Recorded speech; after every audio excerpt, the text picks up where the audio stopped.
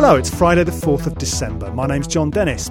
A week ago, Tiger Woods crashed his SUV into a fire hydrant outside his home in Florida, triggering a media storm over alleged extramarital affairs that shows no sign of abating.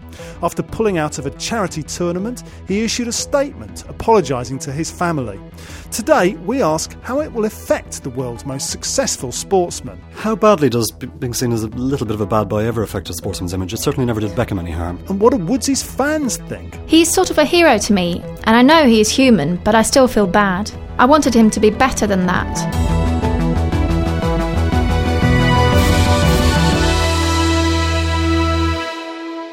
With me to discuss the affair, or the series of affairs as the case may be, is our sports editor Ian Pryor and media editor Jane Martinson. But first, let's establish the facts. The crisis started last week when the National Enquirer carried allegations of an extramarital affair with a nightclub hostess, Rachel Uchitel. Then last Friday, in the middle of the night, Woods crashed his car outside his home in Florida. Worth, correct? Yes, Windermere, Florida, in the Alworth subdivision. What happened? What's wrong? I have my neighbor, he hit the tree, and we came out here just to see what was going on. I see him and he's laying down. By hit a tree, you mean it was an auto accident? Yes, there was an auto accident, yes. Okay. Is he outside or inside his car? Is he unconscious? Yes. Okay, are you able to tell if he's breathing? No, I can't tell right now. Okay. What happened? He refused to talk to the police for 3 days after the accident, but on Tuesday he was fined $164, £100, for dangerous driving. The Florida Highway Patrol has concluded its investigation of the vehicle crash involving Mr. Tiger Woods. The investigation has determined that Mr. Woods is at fault in the crash. This afternoon, FHP is in the process of issuing a uniform traffic citation for careless driving to Mr. Woods. On Wednesday, another magazine carried allegations of another affair, this time with a cocktail waitress, Jamie Grubbs. Does Tiger live two lives? Have you spoken with Tiger? Hours later, Tiger Woods issued an extraordinary statement expressing his contrition for letting his family down. I regret those transgressions with all my heart. I have not been true to my values and the behavior my family deserves. I am not without faults, and I am far short of perfect. I am dealing with my behavior and personal feelings behind closed doors with my family. Those feelings should be shared by us alone.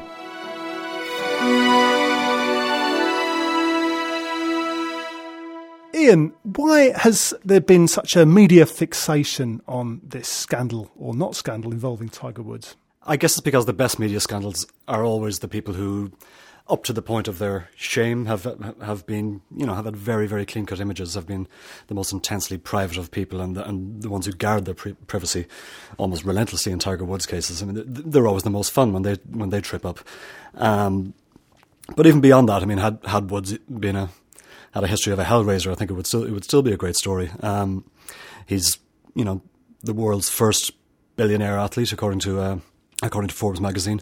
He's easily the best golfer we've seen in the last 30 years, and he's got this kind of relentlessly expansive commercial portfolio as well. He's the face of 1,000 billboards, so many endorsements.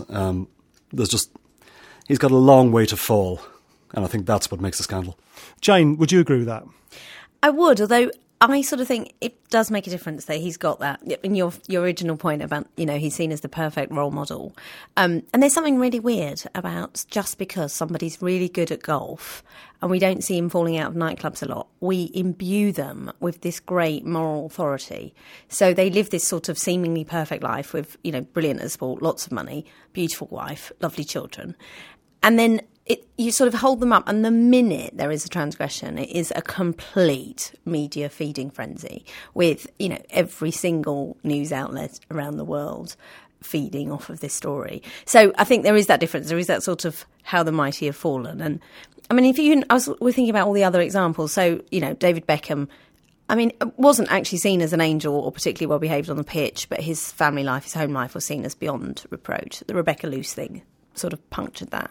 And I mean, in terms of PR handling, it's quite interesting to see how sportsman in that situation deal with it. But the PR hasn't been handled very well in this case. No, hasn't been handled well at all. And I mean, funnily enough, that whole thing about him sort of, he guards his privacy religiously, but still employs phalanxes of these sort of, we're doing there's a column on Monday in the media section talking about the PR handling and how actually he's got this sort of super attorney, Mark Najim, I think you say, I'm not entirely sure, who's like the sort of Johnny Cochrane of today, which is a very different role to that we have here with celebrities, in sort of, Gordon Ramsay with his thing, that sort of Max Clifford super, super hotshot attorney who then goes in and manages it.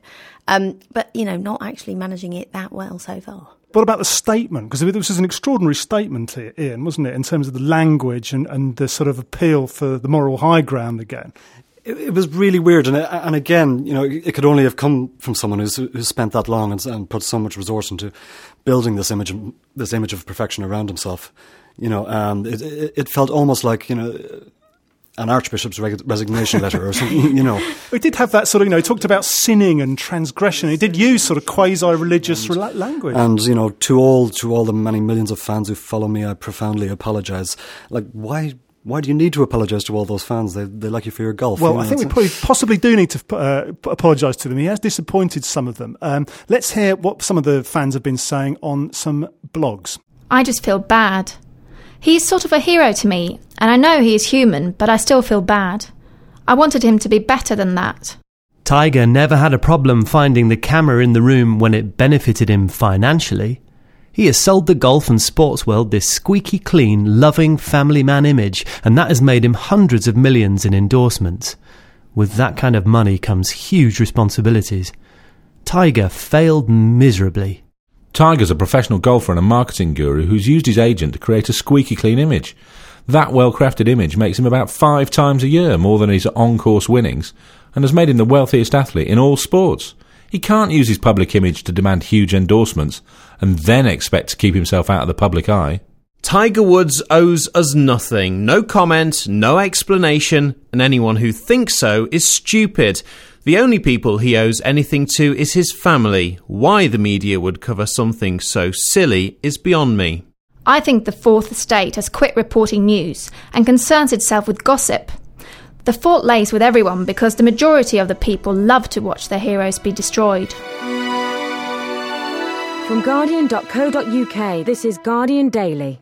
Ian, Tiger Woods hasn't always had the warmest relationship with his fans, though, has he? He's been a rather remote figure. Extremely so. When he was first coming upon the scene as a 17-year-old or an 18-year-old, he granted one interview to GQ magazine. Very relaxed, very laid back, invited them into his inner sanctum and told some pretty off-colour jokes, which the interviewer committed to memory and spread around the world. And he was kind of profoundly shocked by the reaction to it. And from that day forward, as a teenager, he's never done a major interview like that again. The interviews he has done has been under very, very guarded circumstances with only select patsies, shall we call them, who know better than to ask any difficult questions. And it really scarred him as a young man, and he was also leaned heavily upon by his kind of commercial advisors that can't happen again. You're such a valuable brand. We don't want anything that crosses the line on that. That's the sort of the hypocrisy in a way, isn't it? That you have these celebrities who manage their persona and they're sort of, everyone does have the right to privacy. And his speech today with all these very emotive things about that's the reality of living with these sort of scumbag journalists. And I am sure that he is being subjected to some pretty horrible things. But there's also that sort of irony of saying, on the one hand, I totally protect my privacy, but I'm also going to sell you a manufactured version of my life in order to make myself commercially more exciting. When his children were born, he released photographs of his happy family to the press. Perfectly innocuous in a sense. Then they sort of throw up their hands in utter horror when there's some suggestion that that might not be the whole truth, and that we want to find out more about it, given that we have swallowed the previous 10 years of media spun lines. And then they say, how can you want to know more about me? This is outrageous. And you think, well, then don't sell that whole version of reality that you just have. What about his ability now to sell the version of reality that he's been doing. I mean, his commercial endorsements, estimates vary, but we're talking, possibly $100 million a year or something like that, $100 million a year from commercial endorsements. He endorses, where is it? Gillette. Gillette, Tag Heuer, Accenture, Nike. Yeah. Buick Rendezvous SUV, may not be endorsing SUVs in the future. I believe there's a contact lenses firm in there somewhere. Yeah. A lot of them come out today and said they back him, haven't they? They're sort of made tentative. But there has been damage to his image, undoubtedly, hasn't hugely. there? There's been damage to his image, but how badly does being seen as a little bit of a bad boy ever affect a sportsman's image? It certainly never does Beckham any harm. You're not... Thierry Henry. Thierry Henry, well... Slightly That's a bit different. He hasn't cheated on the golf course yet, has he? What about his delay in making a statement? I mean, was it too little too late? Yeah, definitely. I mean, I don't think any media, no sort of PR specialist out there is going, oh, yeah, that's definitely the way to do it. I mean, you don't leave it 5 days, then come out with this statement ahead of, we think, the one of the women involved potentially selling her side of the first one selling her side of the story. It just all looks too little too late and very badly managed. I think he had one chance in the PR stakes, and it's the one strategy almost no PR will ever advise. Front up straight away and tell the truth and get yourself in the front foot and, own the story, own the response. Although, of course, Beckham didn't do that. I mean, it's quite interesting. You look at David Beckham, you look at Gordon Ramsay, and even, so they're the sort of alleged sexual transgressions. Mm-hmm. They actually do. There is an argument, and it does work in certain cases, where they say this is very much a private matter. This is between me and my wife, and I don't really want to talk about this to everyone. And I think if you say that quickly enough, then I think people you have to let the lie, as opposed to Henri, who, because it's a professional transgression, has very quickly, because he realised how damaging it was to his brand, was trying to say, no, we want the rerun. It was not my fault. It was the referee. But and he's being judged very harshly, isn't he? Because it could have said that at the time, really. What about the effect on his game? Because he's pulled out of a charity tournament this week, the Chevron World Challenge, which he hosts and which benefits his charitable foundation. And the reason he gave was the injuries sustained in his car crash, cuts and bruises. But Ian, this is a man who's won the US Open with a broken leg. Yeah, it's hard to predict there'll be any long-term effect on his game, really. Though it is interesting. I mean, the Tiger Woods of 3 years ago was a lot more formidable on a golf course than the Tiger Woods of now. A lot of people who watch him closely I think he's been on not a slide as such, still the world's best golfer, but certainly not the kind of unbeatable, untouchable one who scared all opponents straight off the course that he was before. He's slowly coming back to everyone else's level. He's been too busy doing other things, obviously. Quite possibly. And Jane, if you were an image consultant, he's sort of hiding away in his castle at the moment, but when would you sort of advise him to go back into the public eye? That's part of the problem, isn't it, being a journalist and not an image consultant, because you sort of think you should have done that immediately. I can't see any benefit. And I'm also quite wary of advising someone like Tiger Woods, who's had this unbeatable record in image management over this length of time, his entire career. But, he is going to have to come out. I can't quite see him on Oprah. No. But there's going to have to be some shift in some direction to show, if he is going to say the sort of, I'm not going to talk about the details because that's a personal matter, but I am going to talk about how I am human and I have failed and I'm, keen to talk about that. I don't know. It didn't help with Mel Gibson, but then he was a very different character. Well, ultimately, the personal cost could far outweigh any other kind of financial hit or effect on his career. I don't want to be cynical about this, and I think PR experts like Howard Rubenstein in the States said this today. Commercially, the Den, as Ian said, bad boy sportsman has a roving eye, doesn't have that same... it's interesting, his first interview with GQ. He's not Jerry Falwell at the end of the day. His fan base are not typically women, are they? A lot of women do support him, I know, but if you talk about golf's fans, Tiger Woods' fans, they're a lot of men, aren't they, thinking he has the perfect life. If you look at all his major endorsements from particularly the kind of Tag Heuer, Accenture, they sell to men. Gillette, they're not selling to women. Yeah, so commercially, it's not going to hurt him as much as, say, he doesn't win another game. That would hurt him much more. Jane Martinson, Ian Pryor, many thanks for talking to us. Guardian Daily was produced today by Pascal Wise and Andy Duckworth. My name's Jon Dennis. Thanks for listening.